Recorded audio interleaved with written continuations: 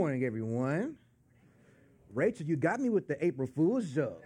That was good. You better believe that I am coming for you. That was really, really great. No, I'm not coming for you like that. That was great. Good morning, everybody. My name is Jalen Baker. I serve as the pastoral resident here, and I have to be honest with y'all.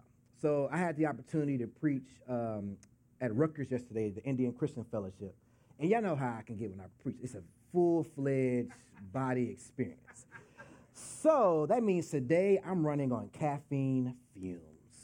It's like, yo, am I here or is the spirit here? I think the spirit's here, and this is going to be an out-of-body experience. But I'm so excited to continue our series in Philippians. And it's interesting because today, as we begin in verse 27, Paul is actually shifting the way he's talking to the church, right? He sort of is moving from this first-person narrative, I, and he's shifting to talking to the church. He's now giving pastoral encouragements and exhortations. And what we see now in 27 through 30, and I think is going to be the theme for the rest of the book, what we see now is he is allowing their experience to take center stage. And we see his experience kind of fade into the background. And I think this is really cool because as he's talking to the Philippian church, I think that he's also talking to us, right? We can now insert ourselves into the conversation. So it's actually really, really exciting. And this morning, Paul uses really, really interesting language. And he makes an emphatic statement, right, in verse 27. He says that I want you to live your lives in a manner worthy of the gospel. This is fascinating because he's using a political metaphor when he is invoking citizenship, right? And what underlies this sort of political metaphor is this question of whose kingdom do you belong to? And where do your allegiances ultimately lie, right? And the way we answer these questions will inform how we live, which is what Paul's going to get at here. I'm also excited this morning because Paul is also using military and athletic language, right? When he says stand firm, when he says you have to contend for the faith. I actually have a slide this morning, which is very, very exciting for me, that will illustrate how he's using this kind of language. So I'm very excited about that as well. And with that, let's dive in. Starting with verse 27. Let me pull it up here. Do we have the Scrolly Bible? That keeps me afloat. Hey, there we go. Only let your manner of life be worthy of the gospel of Christ. Now, this is interesting, right? Because this language here really does not sort of say, and it does not communicate the force behind it, right? Because what Paul is really saying here is, since you are citizens of heaven, you have to live out your citizenship, right? You have to live as if you are a child of God, and you have to live out and embody what it means to be a child of God. And again, it's interesting because this political language is unique because Paul usually does not describe the Christian lifestyle on the terms of citizenship, right? Usually when he describes a Christian lifestyle, he says you should walk by faith, right? Or you should walk in the Spirit, Galatians 5:16. But here he invokes citizenship. Why? Well, here it is.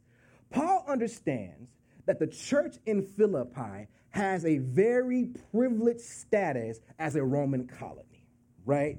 And their Roman citizenship carries with it certain privileges that they could easily be tempted to live as Roman citizens and also live by the definitions and standards of life of a Roman. But Paul reminds them that you belong to a higher kingdom. You belong to a higher empire. The king that you answer to is not Nero, the Roman emperor. The king you answer to is King Jesus, right? And he's reminding them that don't be tempted by this Roman citizenship. Don't be tempted to live as Roman citizens. But you are a citizen of heaven. And you have to remember that as enticing as it might seem to live in the world and live as the world dictates, your citizenship in heaven requires a higher loyalty. It requires a higher allegiance, right? And this is something that he has to remind them of. And what's interesting here is the Philippians have to make the decisive choice to give up some of their privileges in order to truly be free, right? And this is interesting, right? Because they have to make a choice and say, you know what? As enticing as my privileges could be as a Roman, right? As enticing as my lifestyle could be as a Roman, I have to make the choice to say, as a citizen of heaven, I'm truly free, right? I'm truly going to be alive. I'm truly going to live a privileged life as a child of God. Tough choice for sure, but Paul is saying the choice you've already made. And now I have to remind you now, remember who you are. Don't be tempted. Don't be enticed, right? So that's what he means there. Now the question becomes now, how do I live out my citizenship?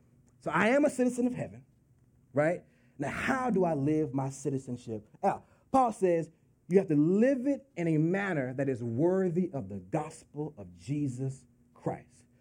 So Paul here is saying that living out your citizenship is about belief and it's also about behavior, right? Belief and behavior. So Christianity is not simply about confessing Jesus as our Lord, right? But it's also about embodying what he has taught, right? Embodying what he has preached. It is about reflecting the life of Jesus in our life. Because see, for Paul, Christianity is not simply a set of propositional truths or correct beliefs. But Christianity for Paul establishes a code of Christian conduct, right? I have to now live into my Christianity. I have to live into who Christ has called me to be. It's not just about belief, but it's also about right behavior. You know, thinking about this, I thought about the image of marriage, right? And someone laughed. Why are we laughing? I'm intrigued at why we're laughing at that. That's hilarious that we're laughing. It's interesting. Just wait. That was funny. That was hilarious. That's great. Oh, he got years in the game, so I believe you, brother. I believe you, brother. You got years in the game. But I was intrigued by this. So when you think about the image of marriage, right? On the wedding day, it's a jubilant day, right? We marry. But after the wedding day, we now have to live out as a married couple. We're not connected to each other forever, right? And Paul is saying that the moment you're saved, that's a great day. You've been saved, you've accepted Jesus as your Savior, but it does not stop there. Just like on the day you get married, it doesn't stop there. That's just the beginning. That's just the start. Now you have to live as a married couple. Over here, when you accept Jesus as your Savior, you've been saved.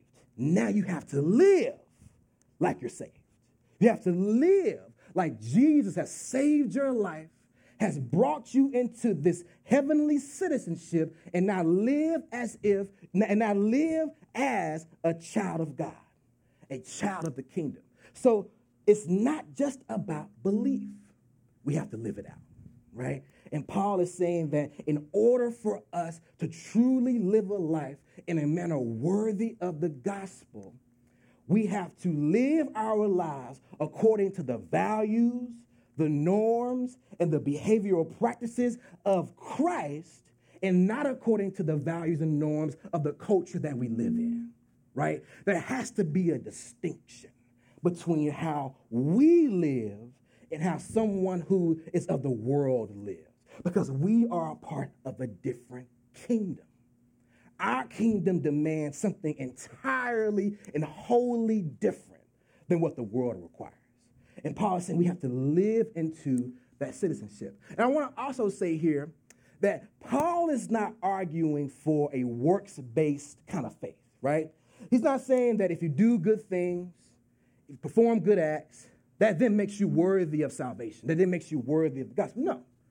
But when he says live a life in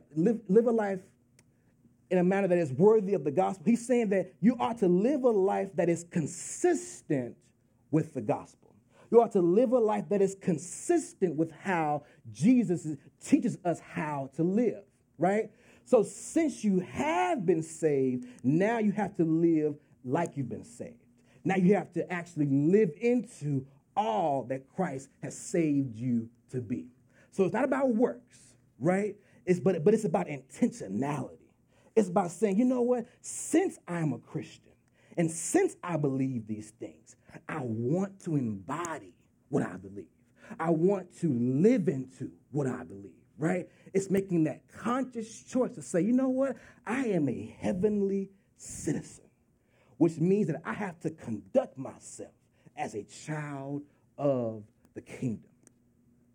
And Paul is going to say that when we do these kind of things, when we decide to live this kind of life, it's going to bring opposition, right? It's going to bring about conflict, struggle, and we're going to talk about it a little later. It's going to bring about suffering as well. But before we get to that, Paul actually advises us a little bit. He says, live your life in a manner worthy of the gospel of Christ, so whether I come and see you or am absent, I may hear that you are standing firm in one spirit. Standing firm in one spirit. Why is this important to Paul? This is important to Paul because standing firm, he's borrowing military language now, right? It means that we're standing steadfast on the gospel, right? It means that in the midst of opposition, in the midst of struggle, we're still standing on the truth of the gospel. Just like a soldier is standing steadfast and not abandoning his post in the middle of war, we also have to stand steadfast. Which brings us to our slide. There she is. So Josephus is a Jewish Roman historian and military leader. I wanted to bring this out because I wanted to sort of really flesh out why Paul is using this military language. So Josephus describes how an army is conducting themselves in battle. And he's just extraordinarily just like blown away about how they do this, right? This is how he describes it. He says, this perfect discipline makes the army an ornament of peacetime, and in war wails the whole entire a single body. So compact are their ranks, so alert are their movements and willing to right or left. So quick their ears for orders, their eyes for signals, their hands to act upon them. Prompt as they consequently ever are in action, none are slower than they succumb to suffering.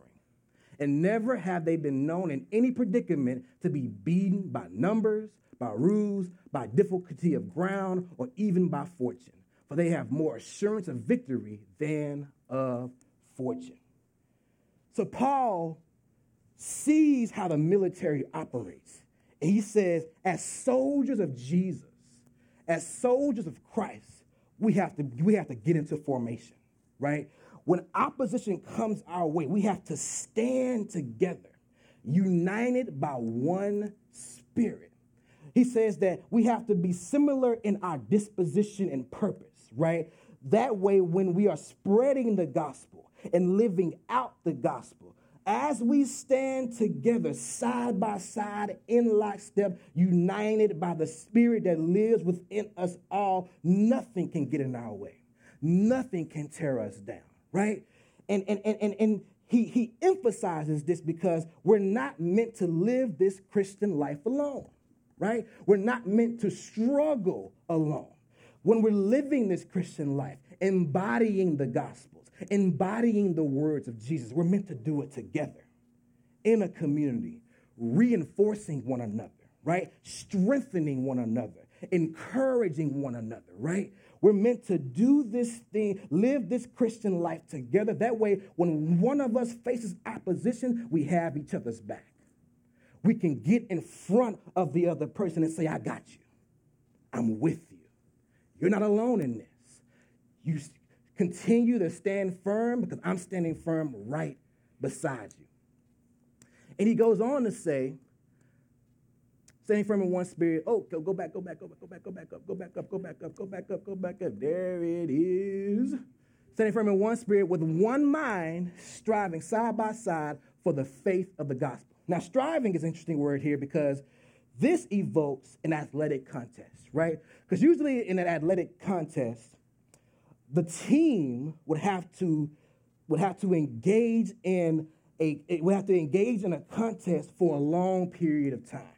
So they would have to be in it for the long haul. It wouldn't be a quick game. It would be a very, very long game. And as they are striving together, they know that they have to be in it with one another even when they get tired, right? And when one person gets tired, the idea is the other person can kind of fill in the gaps, right? And as we're filling in the gaps for one another, we're standing together. And that represents the unit, right? It's going to be a strenuous effort in this thing called life as we are embodying the Gospels, right? As we are embodying Jesus' commands. We're striving together side by side for the faith of the gospel, right? So Paul truly does believe that it is our job as Christians, it is our duty as citizens of heaven, right, to not only believe and stand on the gospel, but as we embody the gospel, we're also spreading its message, right? As we are living out the values of the kingdom, those values are going to seep into the culture. They're going to seep into our environments, right? They're going to seep into the places where we're at. So that's why he wants us to intentionally embody the gospels and embody the teachings of Jesus because because our example is going to be our witness, right? And that's really important for Paul because as our example is going to be our witness, that is going to allow people to be drawn to Christ and drawn to the Spirit through us living our lives in a manner worthy of the gospel, in a manner that is consistent with the gospel message, right? So that's why he says we have to stand side by side together as a unit for the faith of the gospel. Now we can go to the next verse. And now he gets into some hard truths, right? Because the reason he emphasizes us standing together and us being one unit is because he also knows the same way that our witness can attract people to us, our witness will also attract opponents to us, right? Because when you think about it, the values of the kingdom of heaven is wholly different and wholly opposite than the philosophies, ideologies, and values of the world. It's just completely the opposite, right? And what can happen, church, is this. As we're living out our Christianity, as we're living out our witness in the environments we've been called into, in our families, in our workplaces, in our communities, right? As we're living this out, it is going to contradict the lifestyles. It's going to contradict the beliefs of the communities that we're in, right? It's going to contradict. And when it contradicts how people live and how people believe, they're going to be offended by that, right? And when people get offended by these things, what do? They go on the attack, right? And sometimes it's going to be illogical. It's going to be mean for no reason at all, right? It's not going to be fair. Paul is saying you should expect this, right? This is something that is going to happen. And when it happens, you are not to be frightened in anything by your opponents. Why? Well, this is what he says. This is a clear sign to them of their destruction, my God, but of your salvation and that from God. So Paul is reminding us of what's at stake, right? So the people that oppose you because you believe what you believe and because you live the way you live, you have to remember that their opposition to you is also an opposition to God and the God you serve, which means that is going to lead ultimately to their destruction. When he says destruction, he's not talking about physical death. He's talking about end-time judgment, right? God's going to judge them in the end. And obviously, we're praying fiercely that people come to Christ, that people are drawn to our witness, right? But for those who are not, their end will be destruction. And our end, because we are persevering and we're staying the course, living out the gospel, our end will be eternal salvation. Our end will be an eternity in heaven with our Savior, Jesus Christ, right? And Paul said you have to remember this, right? And I think he does this for two reasons. He does this for, the first reason is, remember this when you're tempted to go to their side, right? Remember this when you're tempted to compromise your identity in Christ, to compromise your witness in the way you live according to the standards of the kingdom, right? When you're tempted to be accepted and to feel a sense of belonging in the world, remember what's at stake, right? Your soul is at stake. And this is why I think it's important that we stand together. Because yes, we're going to go through hardships, right? Because of what we believe and because how we're choosing to live, right? So if we're having a tough week at work or just a tough week with our families or anything like that, right? We have to come here to this place in this community and say, yo, it's been hard. It's been tough. I don't know how much longer I can put up with this. And that's when we step in and say, you can put up with it because I got your back. I'm with you. Remember the privileges that you have as a citizen of the kingdom, and also remember the cost, right? What you're going through is for the sake of the gospel. What you're going through is for the sake of the kingdom, right? And just because you're enduring some tough stuff right now, it does not mean your work is in vain. It does not mean God has forgotten about you, right? What it means is you're living it out and you're just facing opposition because your lifestyle, our lifestyle, right, is completely opposite than how the world works, right? So we have to stay the course and remember that when we stay the course, our ultimate destination is an eternity in paradise with Jesus, with Christ, where there will be no more pain, no more sorrow, no more having to put up with stuff from the world, right? There will be no more of this stuff where we have to endure suffering and endure struggle just because how we choose to live our lives as heavenly citizens. Stay the course. Keep the faith. I'm right here with you. I got your back, and I'll help you strategize on how to live through it, on how to get through it. And remember, keep your prayers going to God, because God promises you what? He promises you peace. He promises you joy, this internal stability that will give you poise and composure in the midst of what you're going through. Remember what God has promised you, and I promise you, you will get through it. So Paul takes it there. He says, you remain steadfast to remember that your opponents, those who oppose you, they're going to see destruction. But as for you, child of God, if you stay the course and continue with it, your reward will be an eternal salvation, life with Jesus, in a perfect body, in a perfect spirit, where there be no more suffering and no more pain. Now, the next verse.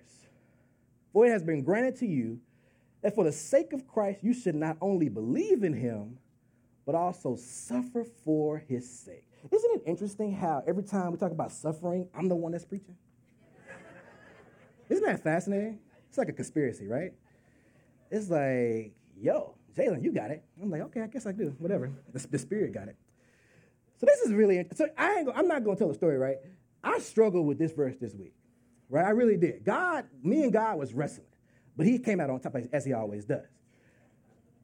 Because check it out. He says, for it has been granted to you, and for the sake of Christ, you should not only believe in him, but also suffer for his sake.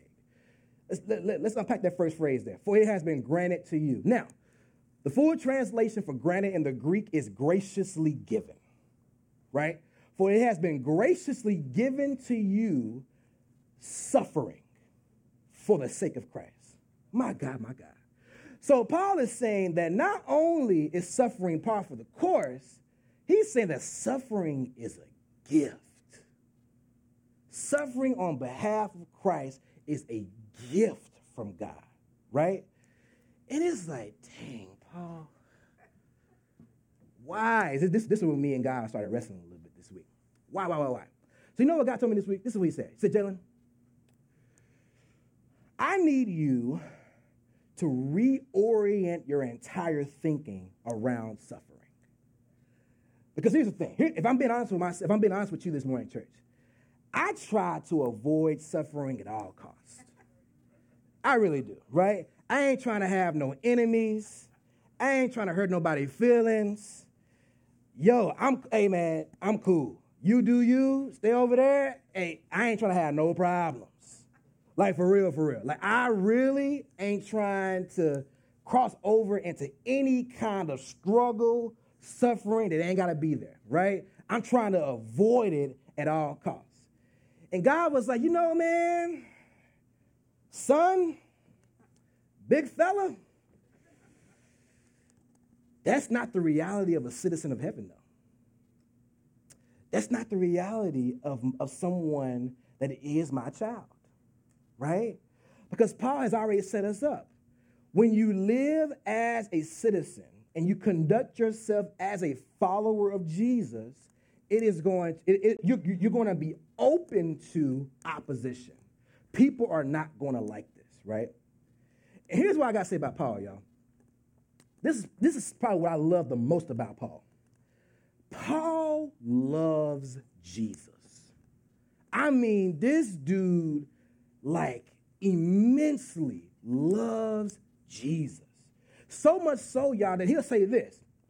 If my Savior, who lived a perfect life, if his perfect life brought opposition, if his perfect life brought him trouble and brought him struggle because of how he lived, yo, I'm game for it.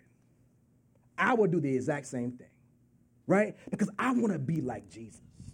I want to be like my Savior.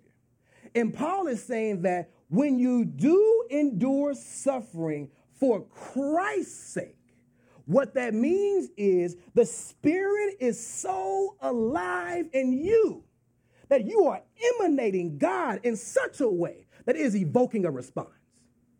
It's evoking a negative response and also a positive response, right? But it's evoking people to respond to the way you're living. And Paul is saying, fam, that's a gift.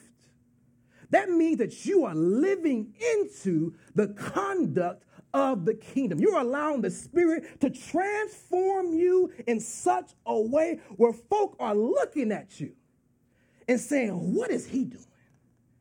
What is she doing? Who do they think they are? And Paul is saying, that's good. That's good. And God challenged me this week. He said, Jalen, what if, oh Lord, my God. He says, what if, Jalen, when you suffer for my sake, what if your response is not, why me? What if your response is not self-pity? But what if your response is, you know what? I'm suffering for Christ, and that's a good thing. I'm suffering on behalf of the kingdom and the gospel, and this is a good thing. A total reorientation of how we view suffering. It's good. It is good. What if we shift our thinking in such a way where we say, Lord, oh God, my God, I had a response to it. Where we say, Lord, thank you. Oh my God, I'm still wrestling with it, y'all. Thank you, Lord, for what I'm going through. Thank you, Lord, that your spirit is so alive in me that I have to endure this temporary suffering, this temporary struggle. And God, what I actually see in the midst of my suffering is my way to eternity. What I actually see in my temporary suffering is me being with you one day. My God, that's what I actually see. So I don't see what I'm going through, but I see where I'm going. I don't see what I have to get through. I see where I'm going one day. My God. And that's what I see. So Lord, shift my thinking, shift my mentality to say it is a privilege and honor to suffer on your sake. It's a privilege and honor to suffer on behalf of your gospel and your kingdom. I saw you do it, Jesus, and you changed the world through your suffering. So let me say like Paul, me too. I'm raising my hand. Me too. And that is hard, y'all. Am I by myself? That's hard. That's immensely difficult. Because that's not how we live our lives. Suffering, man, get on with that. What? Get on somewhere. Nope. Come here. Jesus, come here. I'm ready for it. I'm game for it. Because I want to live my life in a manner worthy of the gospel, in a manner that is consistent with the gospel. So therefore, I'm going to embrace suffering on behalf of Christ. Paul did not view suffering as something that should be escaped. He didn't view it that way. He embraced it, right? On behalf of Christ. So he's not talking about suffering that stems from living in a broken world, like being a refugee of war, being a victim of unjust violence, or anything like that. He's talking about suffering on Christ's sake, suffering on behalf of the gospel. I embrace it. I welcome it. Because if it's here, that means the Spirit is alive in me. And that's the thing, right? When the Spirit is alive in you, you're living a life that is full, right? That is absolutely full. When the Spirit is alive in you, you're living a life not based on the world's definition of success, of happiness, of joy. You are in lockstep with God and his kingdom. And as long as you are in lockstep with God and his kingdom, you're great. We're great, right? We ain't worried about what the world's talking about. We ain't worried about what folks talking about. All we're concerned with is what God is talking about, what God is saying to us. And if God says for a temporary time, you got to endure a little suffering, thank you, Lord. I will. As hard as it might be, I will, God, because I know that you are my protector, you are my provider, you are my sustainer, and I got my homies with me. We getting information, baby. Right? I got people next to me, standing right by me, saying, hey, man, you good. Sis, you good. It's hard. I see you, though. Anything you need, I got you. Any support you need, I got you. Because you're not alone in this. We see it's hard. We know it's hard. But as your family in Christ, we are right beside you. We're striving together. We're standing firm on the gospel together. Because we are the family of God. And that is what the church does. Embrace it. Embrace it. So that's what God told me as I was wrestling with this week. It was hard. It was a tough week. But like I said, when you wrestle with the Lord, he always comes out on top. We're never a match for him. In closing, Paul ends this text by saying, oh yeah, there we go, I see it. I'm going to read 29 and 30 together. For it has been granted to you that for the sake of Christ, you should not only believe in him, but also suffer for his sake. Here is verse 30. Engaged in the same conflict that you saw I had, and now hear that I still have. Paul is so pastoral, right? So pastoral.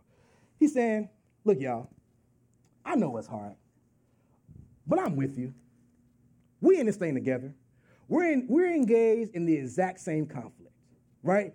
And Paul says, I want you to see me and how I have endured, see me and how I have persevered, and let me be an example, right? That if you live your life for Jesus, joy is still possible. Peace is still possible, right? Like everything you need will be provided for. Let me be the example. Look to me if you need to, right? Because I'm with you. I got your back, right? And I'm telling you, if you persevere and you keep the faith, you will make it. You will make it. The opposition to you does not stand a chance. They don't stand a chance, right? It's a battle that has already been won. It's in your favor. You got this. I promise you. So hang in there, right? I feel like I'm talking to myself now. Hang in there. Keep the faith. God has you, my God. Jesus has you. Keep the faith and hang in there. As I close this thing out, I just want to highlight that living a life in a manner worthy of the gospel is absolutely worth it, right? Don't let suffering or struggle be our excuse for not going all in, right? Which is a very hard thing to take in. But don't let that be your excuse, right? Because again, suffering and struggle may come, but the Spirit is giving you everything you need. The Spirit is giving you all the energy, the strength, the perseverance that you need. And remember, you got your homies. You got the church by your side. Let's lean on each other, right? Because if we're going to actually be about the business of living out the gospel, we need each other desperately, right? So let's intentionally lean on one another and say, you know what, this week at my job, it's been difficult. This week at home, it's been hard, right? And I'm not a parent, but trying to be a Christian and parent kids, it's hard. Like trying to practice patience and kindness to crying babies all day when they ain't thankful for what I'm giving them. It's hard. It's difficult, right? It's a mundane thing, but I imagine parents, you can testify, that can be difficult at times, right? That can be very, very hard, right? Thank you. So let's lean on each other and say, hey, what you're investing in your workplace, your child, your family is worth it. Living your life in this way, it's worth it. It's worth it, right? Because it's twofold. You're full, you're satisfied, you're saved, and you're on your way to ultimate salvation, and you potentially, prayerfully, are attracting other people to the Spirit, attracting other folks to the life that you have right now. So it's twofold, right? It is absolutely worth it, even though, I'm going to say this, you will endure suffering. You will endure struggle, right? It's hard for me to say. Ain't no ifs, ands about it. It's going to happen. But it's okay.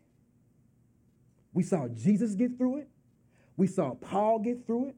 We've seen generations of the church endure. And they have lived fruitful lives in the Spirit because they went all in. So, let us be the church that goes all in and says, Lord, if it be your will that I endure suffering just for a little while, I know it's worth it for your sake and your sake alone. As the worship team comes back up, I'm going to end our time in prayer, and then we go into communion. God, we thank you. We thank you so much, Lord, for this Christian life that we have been called to. And Lord, we know this is a hard word. It's a difficult word. But God, let us see past and beyond what we go through. Let us see past the struggle and suffering, and let us only see you. Let us look to you always, God. Let us pursue you always, God. And as long as we keep our eyes on you, as long as we fix our eyes on you, we're going to be great. We're going to be able to endure anything because you're with us, you're for us, and you empower us through the life of your Spirit. So we're thankful, God. It's in Jesus' name we pray, amen.